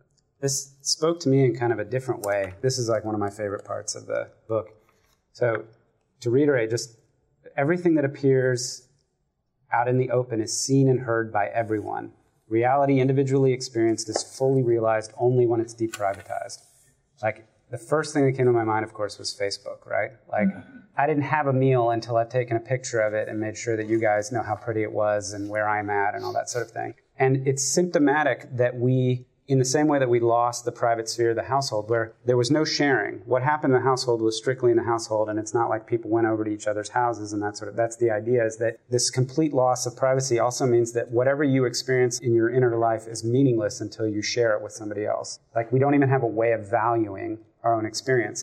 But there's a limit to that. And she mentions specifically, she says it's a testimony that there's a barrier because physical pain is the one thing that you experience in your body that you cannot share with the public. You can't post it anywhere. You can't tweet it. And, it's that whole, what is it, Wittgenstein? Can you feel this pain, right? And I absolutely love that section because it just so clearly, I think, sells the idea a little bit for me. Like, it's such a visceral kind of description of it, as opposed to the common constituting, I guess the sense is if we had a true plurality where we were sharing, that we would also regain our interiority, or at least the value of our interiority. He just seems to go pretty far with it, So essential to the public is that there's always a new person can come along. So even if we've made as a group, we've decided that Seth doesn't exist and we're not going to pay attention to him anymore, then the little kid comes along and says, look, there's Seth. Yes, exactly. And ruins it. An entirely new action. That's right. Which implies a degree of openness to society that doesn't seem like it was in the polis. You don't just get constant new influx of people with their houses. Well, she does start the book off by saying, we're all the same in that we're all unique and, we're all snowflakes. And she doesn't talk about gender or race impacting your snowflakeness or ability to be snowflaked. Another aspect that it reminded me of was the activity of experimental science. The activity of common ascension, that you would do an experiment that everybody can see before them, and that has a way of presupposing the authority of each individual freely acting, and that it becomes a real and true account insofar as anybody can reproduce it, anybody can see it happening, as opposed to something that was born out of just the authority that I said the way it was. The king says, well, I can float off the ground or something. That you have to demonstrate it. It has to be a public act. And it becomes real in being that public act. And that's one of the founding tenets of modern science, modern experimental science. And the reason that I found that interesting is the extent to which the modern condition, modern science, has this leveling effect that she's going to criticize in the end. But the irony of... Because it seems to be we're getting into the question of, what kinds of things do we need to have in common, in order to be political. Not in order to be free stuff we're posting on Facebook. And she even talks about, for instance, it could be in the case of the conformism that you all have the same opinion, but that's not really having something that you can having something about. in common. So it may also happen under the conditions of mass society or mass hysteria, where we see all people suddenly behave as though they were members of one family, each multiplying and prolonging the perspective of his neighbor.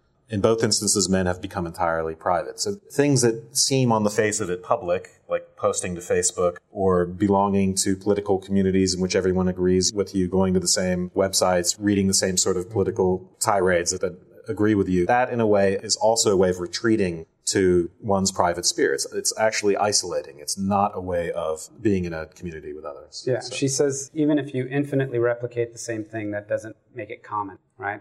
But the irony of your example, and you know me, I'm always ready to beat down science, is that replication doesn't happen. I mean, we just saw the slew of reports about how 60% of research is never replicated, and nothing ever gets demonstrated. It's just published, and people don't even engage with it. They just let it hang out there, and then somebody picks it up and reports on it. So, again, not talking about in the ideal state, I'm saying symptomatic of the society where individuals are not engaged, where we don't have a common goal, where we're not expressing diversity about commonality, where we're not, taking all these things seriously. That's a perfect example of how that manifests itself in that supposedly more pristine or regulated realm. But the larger question, is does that count as one of the things we have in common, even though it's a good example? And I don't know the answer to that question. Does joint attention to a novel, for instance, count as having a thing in common? It's unclear to me what counts for her as these world-founding objects and what doesn't. And what the relationship to freedom is. Is it that you speak as a free human being about this thing that's held in common, and what's the sign that you're being free in that, right?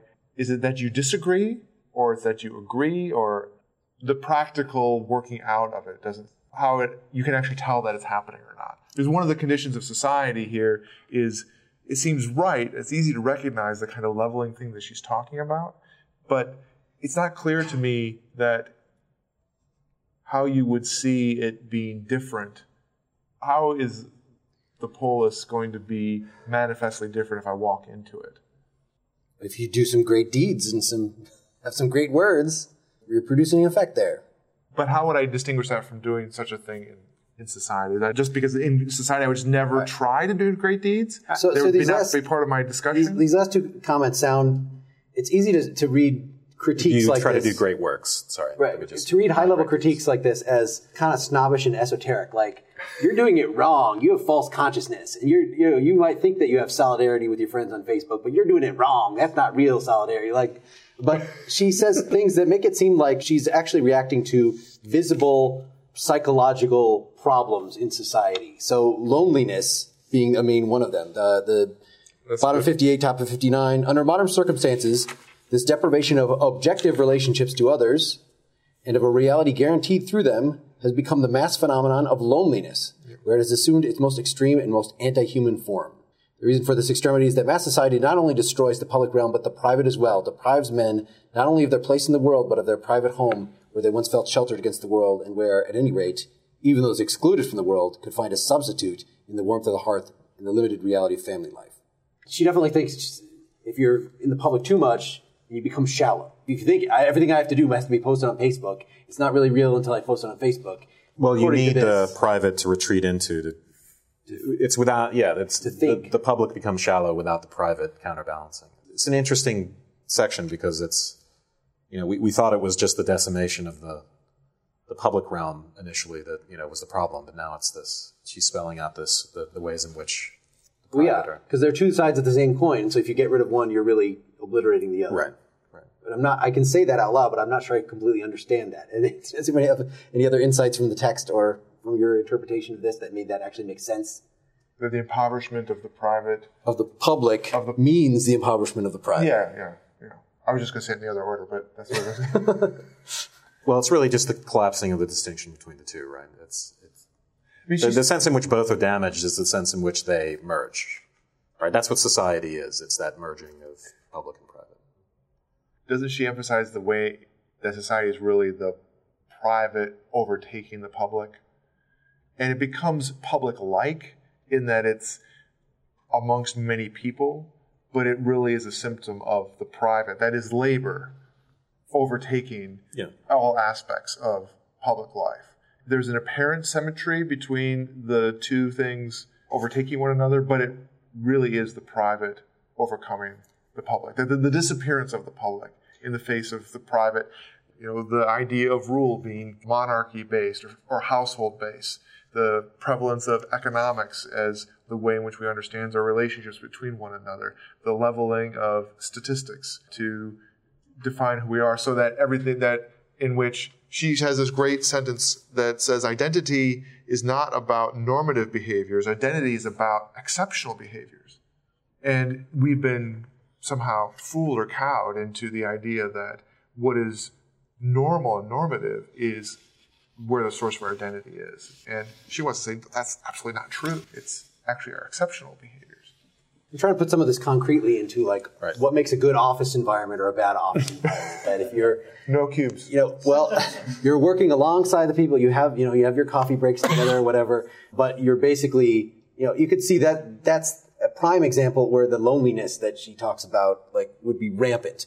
However, maybe if you had a different management strategy and you let all your employees innovate and put together their ideas, and they aren't just doing the same thing like call center employees in neighboring cubes, but that they're working together on a project to make something, to develop the software or whatever, and not just being code monkeys doing what they're told. Arendt is rolling over in her grave right now. So you're talking about bureaucratic and administrative steps to make the office environment more rent friendly. I keep trying to think how somebody who's really in favor of entrepreneurial capitalism and finding meaning through doing something that is of value to others. I've been listening to a lot of econ talk lately. So that's the way that Russ Roberts on that talks all the time. That why would you feel that something is meaningful? It would be retreating into your the privative privacy to I'm just going to stay home, and even if I'm doing art just for me or doing something that's just for me, that doesn't have, it's not going to be as meaningful as if you're actually putting something out in the world that is creating value, which then if you're an optimist about capitalism, you think probably you could get money for if you're creating something that's really of value to somebody else that they're going to buy it from you. So from there, it's just, it becomes a matter of, you can start thinking about engineering of how can we give this thrill that the capitalist has in doing these entrepreneurial activities to spread this out more widely, so more people. That's why it's. You're trying to make love this your job, non-elitist, love your job, elitist work. It doesn't become like I always think that in order to really love your job, you'd have to quit your job because most jobs do not really admit of being loved. But no. We just need better management techniques. We need better attitudes of individuals. Manage your way to freedom. Own your own.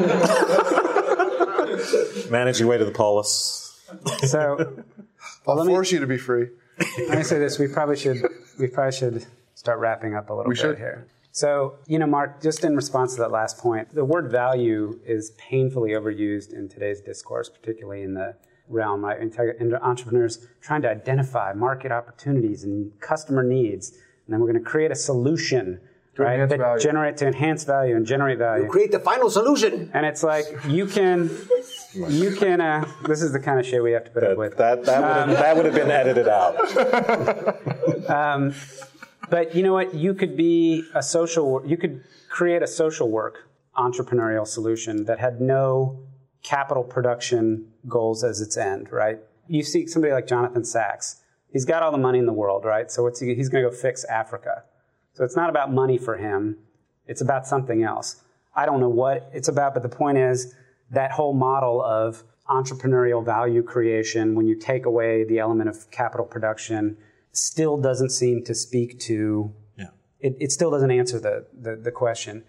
So there's a couple things, we usually do summations or winding up, this will be mine, right? So I think there's a sense in which, as a solution to this problem of society, if we truly saw each other as equal participants and we recognized each other's diversity and welcomed it and empowered that and agreed on these things in common. I think when I was reading that section on things in common, I was thinking in terms of political discourse. So right now, we have at least two extremes in our political system that can't even agree on what the facts are. They're no longer talking about same. Whatever their differences are, there's not even a discourse about the same. And there's a sense in which that's symptomatic of something that's radically, radically broken in the way our world is. So if we were able to say, we're going to agree that we're talking about X, I'm not you, you're not me, but we're both valid and we both have, some legitimacy and all that stuff, that would be the first baby steps towards trying to recover some sense of free action. Another thing would be to start recognizing the importance of privacy, and not in a romantic sense where we have to go off into nature to get away from everything, but truly take a look at how, as we broadcast over the internet and our phones. I mean, have you noticed recently, like when my friend said he drove by a car dealership and like the next thing he knew on Google, the next time his browser came up, there was an advertisement. He wasn't even looking for a car. He just drove by it. And all of a sudden there's we have to start taking those things seriously. Like not just because it's an invasion of privacy, but because it's a true erosion of your own ability to have, your own private sphere in a certain sense, which is, as we say, critical. But the one thing, and I love this book. In fact, I'm going to read the rest of it eventually. I say that about Phenomenology of Spirit, let's do another podcast on it.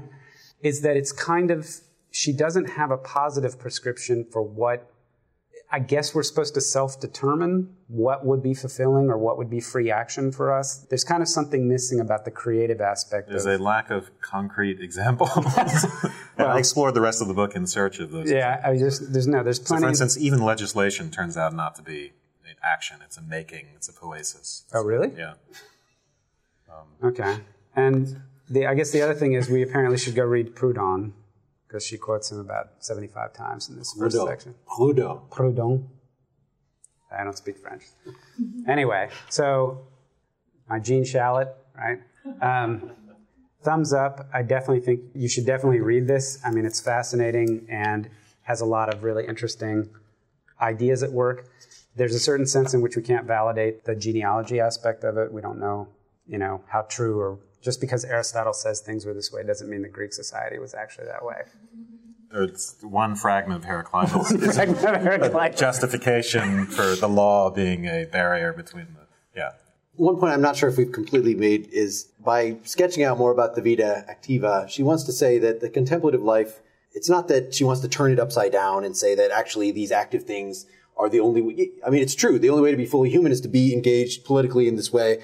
But still, the contemplative life is a part of it is part of the private sphere that needs to be nurtured as well. So she wants to just get rid of this competition between the two of them. They're both good. One part that we didn't really talk about so much here, it's in section 10, and then she mentions it earlier, but is the bashing that she has about medieval Christianity and Christianity in general. And in section 10, she emphasizes the contradictions involved in goodness, that you think that goodness becomes like one of the most private things, because, if you read Augustine, he just drives himself crazy about I'm trying to be noble and good, but then when I realize I'm noble and good, I feel pride about it so much. So the way Arendt puts it is, a good deed, in fact, needs to be forgotten as soon as it's done. So, pursuing goodness in this way. If you do it in public, it could be that you're doing it for praise, but then you can't even acknowledge it to yourself. Yes. That's the thing. It has to, Your right hand cannot know what your left hand is doing. For it to be good. And so she concludes, no one can really be good. So. Yeah, so you might have thought that the solution to all this shallowness in the world, society taking over, is to kind of take the Platonic way and stand before the eternal, the worldless. But that would be very lonely, she thinks. That's not enough. She says it's solitary, but at least you get yourself as company. In the case of doing good, right? For being a philosopher, you do. Right. Yeah, not as a philosopher. In the case of doing good deeds, even though you're among people, you're the most isolated because good deeds actually aren't good company. Yeah, and you can't even speak to yourself about them. Yeah. Exactly. Because you have to forget. You can't speak to others about them. You can't. So that seems speak like to yourself. So it's this. A little bit. It's when you get rid of the speech element that you get total isolation. Yeah. It seems a little bit of a gross caricature to my part, but I enjoyed the dig. I enjoyed her debt to Nietzsche there. Arendt doesn't like social justice. She doesn't like goodness.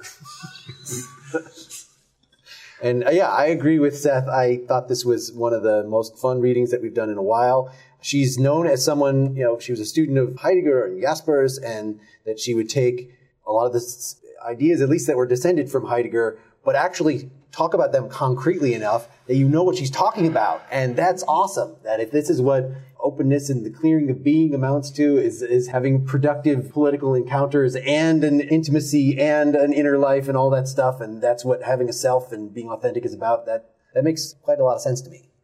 It has a great virtue of being utterly readable. I have to admit, I'm still a little confused about what the political is. It's because when I said, for instance, she doesn't like social justice, I read somewhere that at some event, someone asked her about, well, what about, this is one of the big critiques of the book, what about distributive justice? What about social justice? And she said, those things are not political problems. They don't fall within the realm of politics.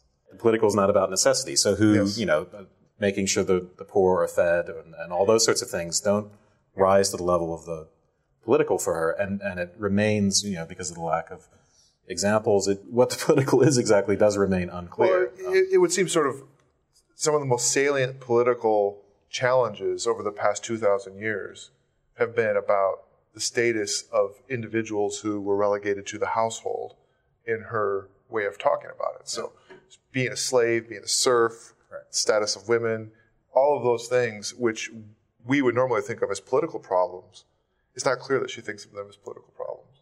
Now, maybe she would agree that you have to. They are necessary conditions of the political, in fact. Well, at least in what we read, and it's not clear how she's talking about what the human condition is, but how to diagnose what we would do about making a more just society or something like that. That would be part of the conversation, the polis. Yes. The goal is the conversation, and once you have the conversation, you can work out that stuff. And I'm not going to, she's not going to just tell you, prejudge that conversation. No. Yeah, but it's interesting political. She's not a plurality. Yeah, but it's an interesting political problem because if you have a polis of free men, right, but the real problem is slavery, who is acting as the voice of the slaves, of the unrepresented? They can't be free without the slaves. That's the thing. But this is where the kinds of political problems that challenges we've had in the past seem to not be alleviated by the political structure she's pointing to, simply speaking, unless you set it up beforehand where everybody is free in a particular way and you generate a society that's free in that way. But having society generate itself into enhancing that freedom, I don't see the path exactly to that. Well, I think that there are pretty dark elitist implications to this, which is that it really is a zero-sum game. There is no such thing as freedom and equality for everyone. The freedom of a few elites must be predicated upon the non-freedom of others. No. That was historically, but that's one of the things she's talking about with the rise of technology and the change of the human condition, and that we can be relieved from this. And it's not clear that properly free ourselves. So robot slaves. Pretty much, and it's not clear that even is it have to be all or nothing? I have to be completely free from the cares of material, even if things are being. I've got a government stipend. I still have to physically put the food in my mouth. Like there's stuff that you still have to do. There's labor. I think the stipend should be big enough that there are people to do that for. You could just eat the stipend. But it just seems that it has to reach a critical mass so that labor does not take so much of your energy that you don't have time to do philosophy and engage in politics and this kind of stuff. And it seems a reasonable goal that we could aim at that for everybody. And we always are dissatisfied when we read a great critique that doesn't have a solution, right? That's a common problem in philosophy. But she starts off by saying, until we can talk about what's actually going on, right? She's going to speak this so that we have something that we can share in common and in our plurality come together as equals to solve. If she tried to give us a prescription, it would just be her. So this is a way to kick off the dialogue. She's the only free one. Well, right, her last chapter that we didn't read is Life as the Highest Good. So there you go. There's the answer. Yeah, we don't even have to read no, it. but that's actually a critique of life as the highest good. It's actually saying life as necessity is not the highest good. Yeah, skimmed away. It's the victory of animal labyrinths. Yeah. It's the unfortunate condition of modern life. That life is the highest good of the natural. Mark. Yes, yeah. It's bad, Mark. Well, speaking of bad, yes. I'm sure people who are more familiar with this have been biting their tongues for a while. Justin, you want to come be the mic carrier? First of all, I want to say this is really great. Just a lot of people are watching this. They can see it. A group of people can sit down with a text and talk about it in a way that's serious, where discoveries are made, and you thoroughly enjoy yourselves doing it. I think that's excellent. My question, it's been a long time since I read this book, but I remember when I read it, I did love it. But it's been so long, I've forgotten a lot of it. But, Marx makes a distinction between the sphere of freedom and the sphere of necessity. And the idea of sphere of freedom, that's where our politics are and philosophy and everything else. The sphere of necessity, there's really no way to take care of that. You just make it. Well, the modern way is to say, okay, we'll have technology take care of it. We'll develop our technology. We'll only have to work a half hour a day, and the rest of the day we can do whatever we want, which is, I think, a great solution.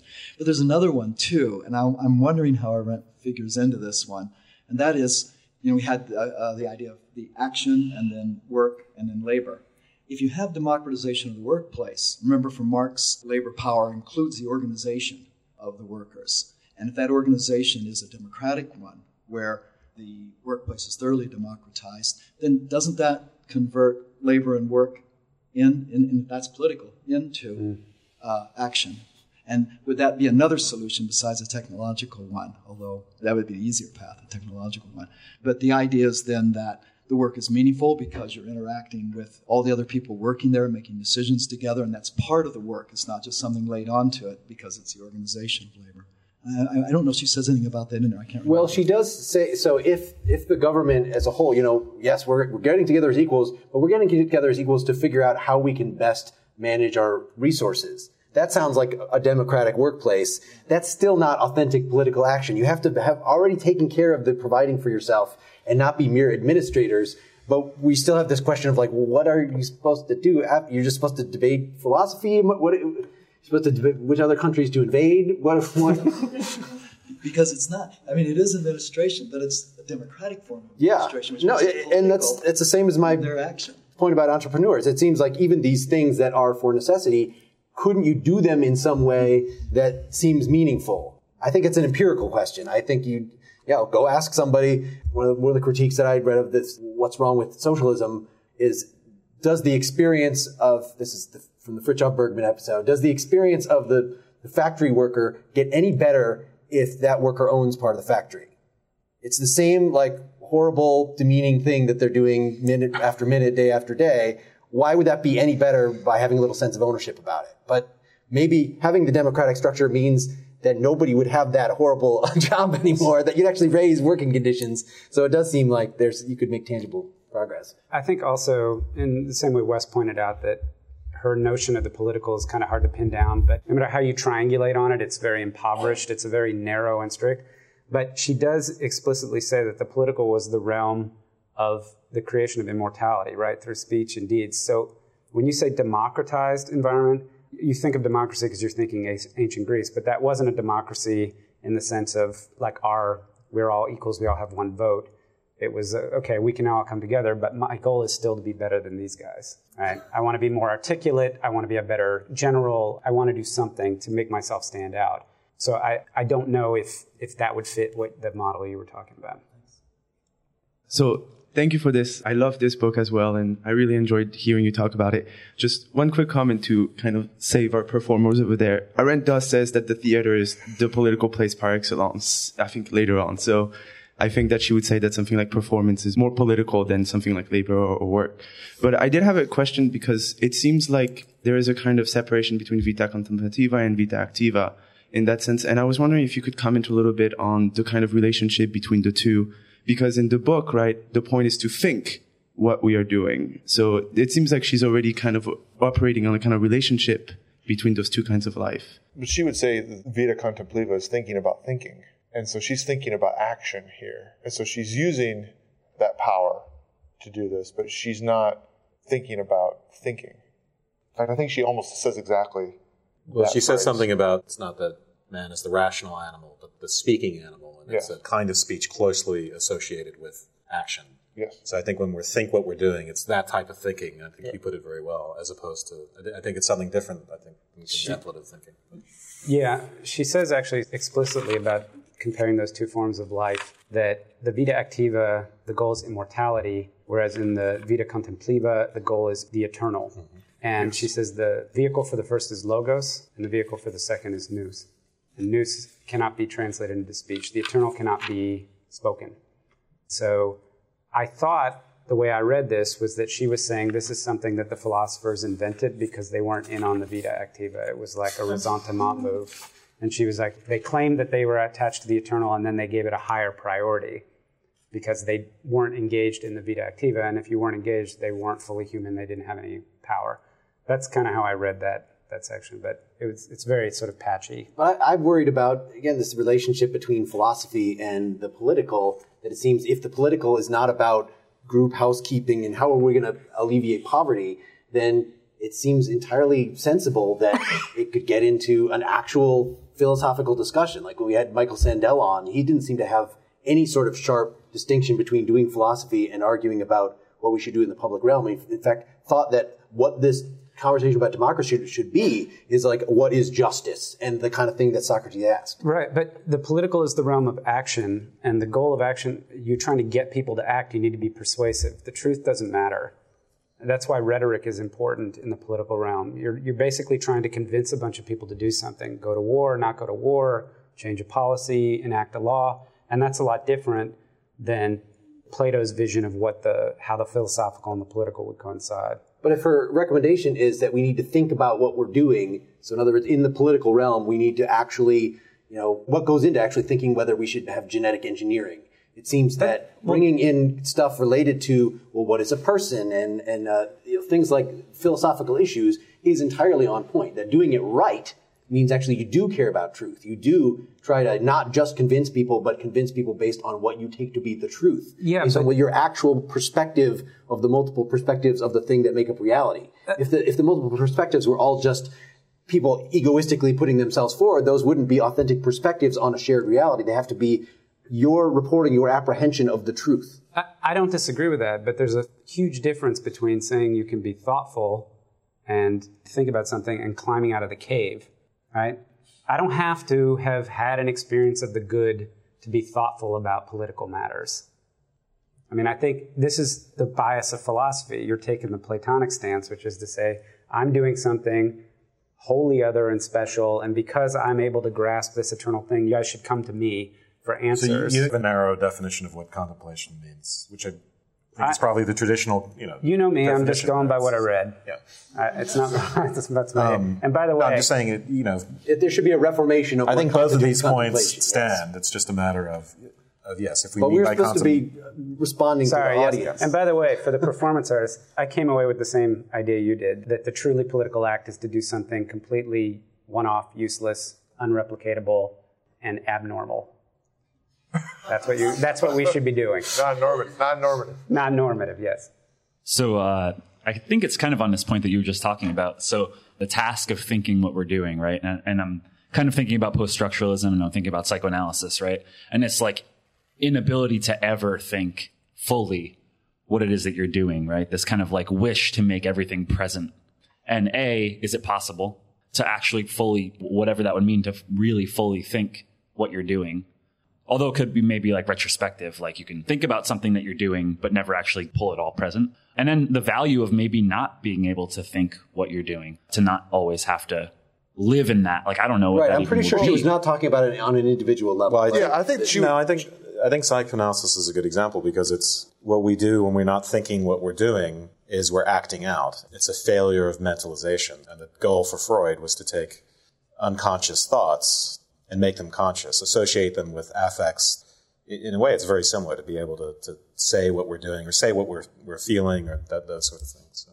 But do you think that she was understanding the political as being thinking what you're doing? I thought she was understanding her own activity as thinking what you're doing, but the active life would be one of action and not necessarily.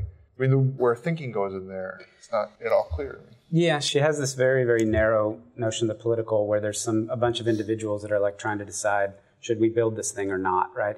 The idea of creating policy, which does require evidence and knowledge and thought and theory and behavioral science and a variety of other things, and you get to a point, to use like the economic language, right? You have imperfect knowledge, but you have to make a decision, right? That's the world of the political. At some point, you have to make a decision because you have to do something, even if that's doing nothing. And so there's a place for thought and evidence and things like that in there, but there are strict boundaries on it. I took thinking as, again, associated with speech, and again, where speech and action sort of go together and are part of the political. So I would favor the side of thinking of what she's doing as... And speech and action going together is a matter of like them having the same Greek word. We didn't even talk about her whole goofy Heideggerian thing with words, that a lot of her justification for these things is like, well, if you look at the ancient Greek word, you can see that private actually, look at the word private, it's like privative, it's bad. That's a lot. You have such contempt for this. He hates the language stuff. I actually was going to ask you, Dylan, about some of the Greek things just to see if they were completely off base. You should ask Wes. He remembers more Greek than I do. Did we address your question fully? Or? I mean, it's close. I mean, you said something about saying too, being able to say what you're doing. Yeah. I was just thinking about it. But you don't have the mic, so you didn't authentically actually even say that. Marilyn, go ahead. Okay, so I don't know if she put this in a footnote or not, but I want to go back to her analysis of the household and the taking over of the social with the Roman world, and the translation of political animal into the social animal. It seems to me there's an implicit critique of Stoicism in this, even though Stoicism has its origins in the Greek language, and it was still in the Hellenistic world, and it became very popular in Rome and in the Roman world, became the most popular philosophy. And the Stoic ethics basically has this notion that you start from the household. You start your ethics from your interaction with your family. You establish ethical relationships within the family, and you extend that outward. You extend it out to your neighbors, and then to the polis itself, and then to the cosmos itself. So this was the aim of the Stoic sage, and this was the concept of oikeosis. So in Greek, oikos, is where we get the word economy, and it basically means the house or the household. So if the Stoic sage is going from this familial relationship and extending that out as the model of ethics to interact with the polis, if the household itself is the area of violence, which it is for Arendt, where you have a head of a household and you have the rest of the household, which is basically mute, doesn't have a voice of their own. I wonder if she's consciously or unconsciously looking at the Stoicism that is behind this spread of the social and the concept of society.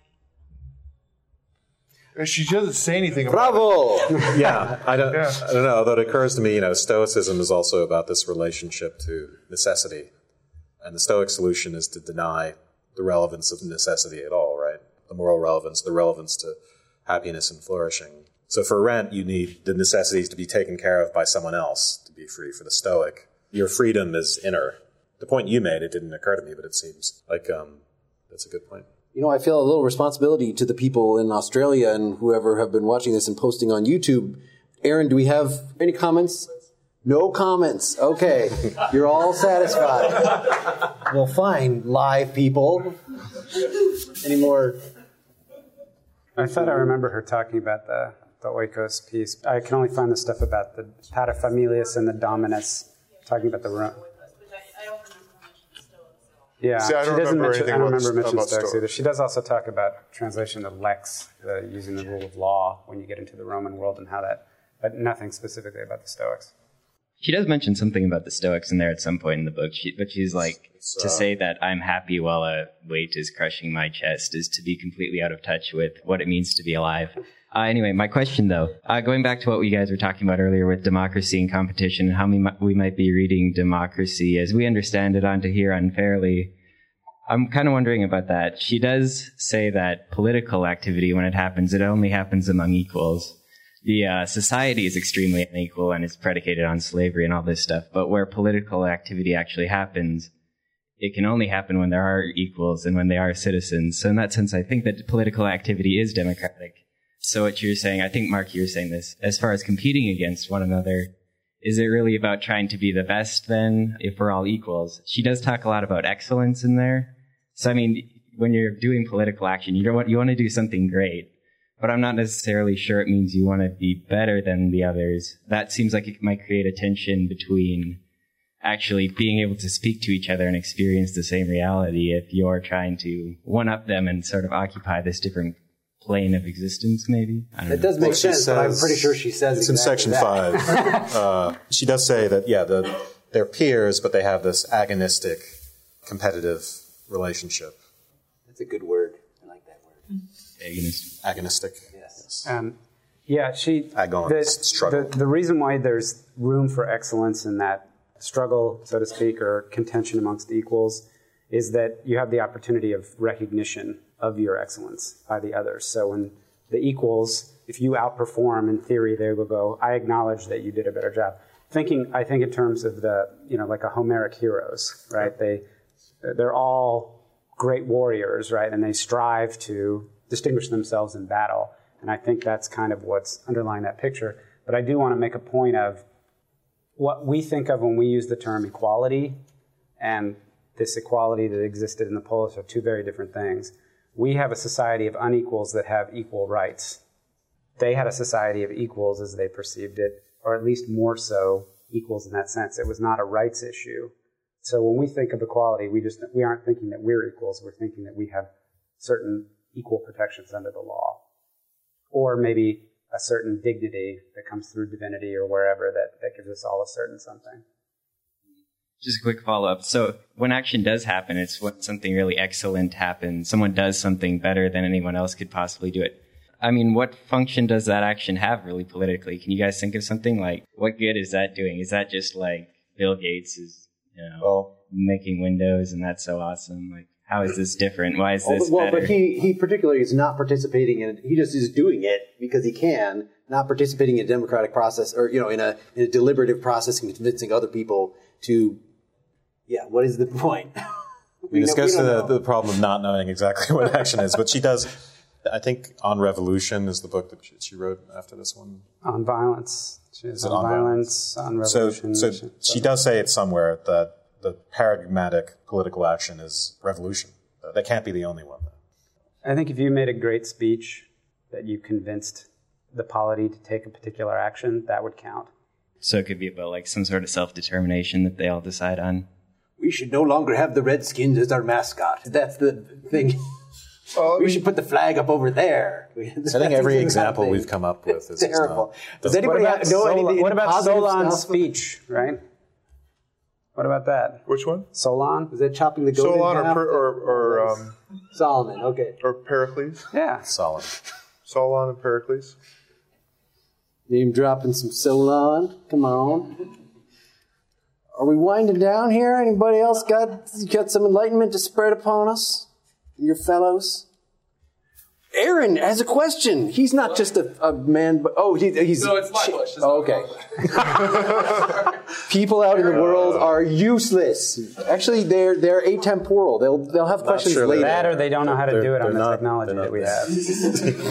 So in the sort of the beginning part of the conversation, you were talking about the example of quantum mechanics, the example of scientists being unable to influence action because they've lost the power of speech, because their words are too precise, let's say, or mathematical. According to her, the diagnosis is that they cannot say what they're doing. Yeah. They have know-how, but without being able to say what they're doing. Is that one extreme example where quantum mechanics is not very easily definable to the layman of what's going on, but it's not really like day-to-day, unless you're a conspiracy theorist who thinks that, there's a particle accelerator is going to produce a black hole to kill everyone, that it's not really a danger. But you could go down the scale and say something like climate science or something where it's not, I think the people here are smart enough. They're not, but maybe not everyone in the political realm is intelligent enough to look at the evidence and to understand it, where you need scientists now who are like popularizing it and trying to talk it down a little bit. Is that like allowing scientists to enter that realm a little bit more, let's say? I mean, an example that comes to my mind would be something like genetic engineering or GMOs or stuff. The criticism that you hear of GMOs partly amounts to we don't know what the consequence of this will be, what are the unintended consequences. And to me, that's a way of formulating her criticism of scientists as being the improper speakers for these inherently political things, is that they can't say what actually they're doing and what the implications are. Okay. That's the kind of example that comes to mind. No, they can't say, not the fact that their speech isn't, it's not like you can't, I don't want to say dumb it down, but you can't, it's very technical and not very, whatever the opposite of that.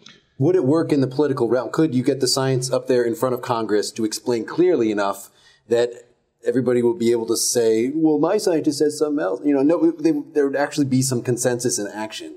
Yeah. And she only talks about this for a short period of time, but I think she has in mind the idea that you can write down and do things that are unspeakable in a very straightforward sense. Like to do a calculation in mathematics and then try to speak what you're doing. Like and for speaking for her really is making sounds. Writing doesn't count as speaking for her. Does that follow with, maybe because I misinterpreted that, because I was thinking that they couldn't articulate that. Does philosophy suffer from the same thing? You know what I mean? That's where you are speaking so precisely in a mathematical formula or abstractly to where it does not have the same influence on action because it is so inarticulable, let's say. That's a very good, That's where rhetoric comes in, though. That's why when politicians want to convince you that this bill should go through, they don't talk to you about the details of the Affordable Care Act. They go, I visited Janine. Yeah. She's a mother of 6 in Georgia. And they tell you a story. Yeah, and this is just bad rhetoric. I mean, imagine what it would be like. You can turn on it's easier to pull on heartstrings than it is to do the groundwork and go through and build up, okay, here's the arguments and here's why. It's a lot easier to just pull on somebody's heartstrings. Right. So rhetoric traditionally for the ancients was a combination of appeals like that with reason. So it's not just, that's pandering. Anecdotes plus PowerPoint. So, I mean, that's why I am not a professional philosopher, but I really do appreciate what you guys do. Part of the beauty of what you guys do, I think, is taking something like this, where I spent like a month trying to get into this and read it, and I have other stuff going on. It's very difficult. But then this discussion really clarified it for me. Maybe for me, that's not a big deal. It's not going to cause any action to happen, but maybe for somebody else, it might. So thank you. Thank you for that. But I will point out that we're not professional philophers either. So there's hope. So if you do something, it's like not being lawyers or doctors. Don't take our advice. I just wanted to add one thought to what you've just been talking about in regard to science and scientific debate. I think the issue in the 50s was a matter of scale, size at which things were occurring. To talk about splitting an atom or to talk about energy atoms in an atomic configuration. That's unreal. And I think to use an analogy to what you talked about before, about in order to define reality, a group of people had to be able to come together and look at something and say, that's true, and we can agree on the aspects of it, and therefore we can say it's real. With quantum mechanics, it's a statistical process, it's not a deterministic one, so that's hard to really agree on. And at 0.901, at that size, meters for instance, you can't visualize that. It's not possible to really have a common ground with which to define reality. I think that's where the problem with talking about science in that era, I guess it's still with us, but that's it's largely due to that. Yeah, earlier we were talking about the interpretive problems with quantum mechanics. It seemed like they must be in the background a little bit for her, which still do persist. There's another example. Not long after this, when is Silent Spring? When it's like that's kind of like the birth of the first major environmental concerns too, where things are happening that you can't see and you can't understand, but it took a Herculean effort by essentially a non-scientist, right, to change public opinion and change the policymakers. And so that's a non-mathematical version of, I think, the same problem. I think at this point, maybe we take our last question. Does that sound good with you guys? Sure. If revolution is Arendt's definition of political action, authentic political action, and you would pose the question, what sort of speech might be there that would make that happen? What would she consider of the gentleman in Tunisia, the fruit seller, who had had his fruit cart confiscated and then decided to go in front of a government building and self-immolate and caused an enormous amount of upheaval that is still reverberating through Syria and such? Yeah, that doesn't seem like a political act of conversation to me. And so I don't understand. I'll take your word for it that revolution has to be something to do with what she's recommending, but I find it hard to understand. Well, it's not the only kind of action. But if you're saying that what is a revolution against? Against this system in which we are having an egalitarian discussion? That's what you'd have to be rebelling against, but that would undermine the whole process of talking itself. So I don't understand. Well, but the answer to most of your questions is that we don't. But this particular case, I feel like she would consider that not, in a funny way, she would consider not a political act because it wasn't speech. I think she's very serious about speech being actual vocalizations and going out and talking, especially later in the book. Now, maybe she's more subtle about it than that, but I don't know. I mean, doesn't that count as a kind of speech? I want to say that it is because it seems like it is, but I don't. It's an action and speech. Well, but that would be.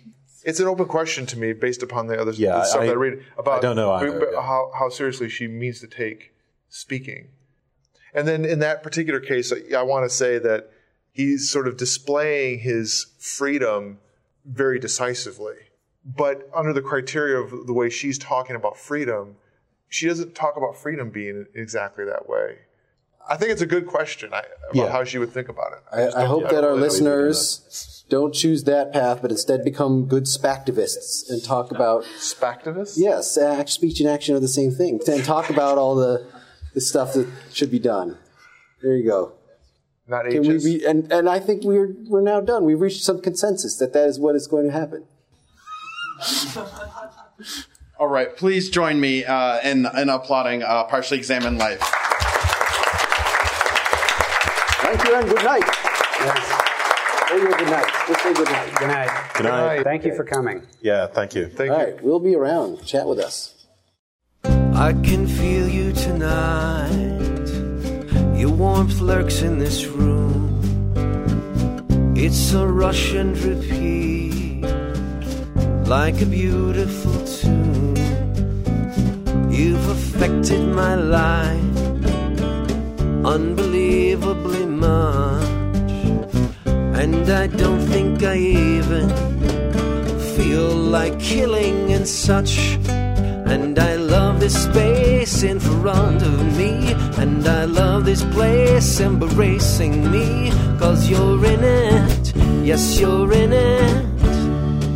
Every day I get up about 3 hours late. After lying there seething with you, my omnipresent mate. Even though you're not physically here, I'm convinced that you're not only near, but you've claimed this place as your identity. And whenever I'm in it, you're practically me. And I love this space in front of me, and I love this place confronting me. 'Cause you're in it, yes you're in it, yes you're in it.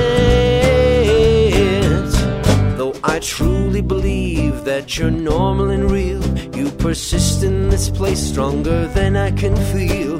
When I scrub the toilets, you moan with delight. If I mow the lawn, can I edge you good night? And I've fallen in love with this magical house, and I'd hope you come home, my omnipresent spouse. And I love this space in front of me, and I love this place confronting me. 'Cause you're in it, yes you're in it, yes you're in it.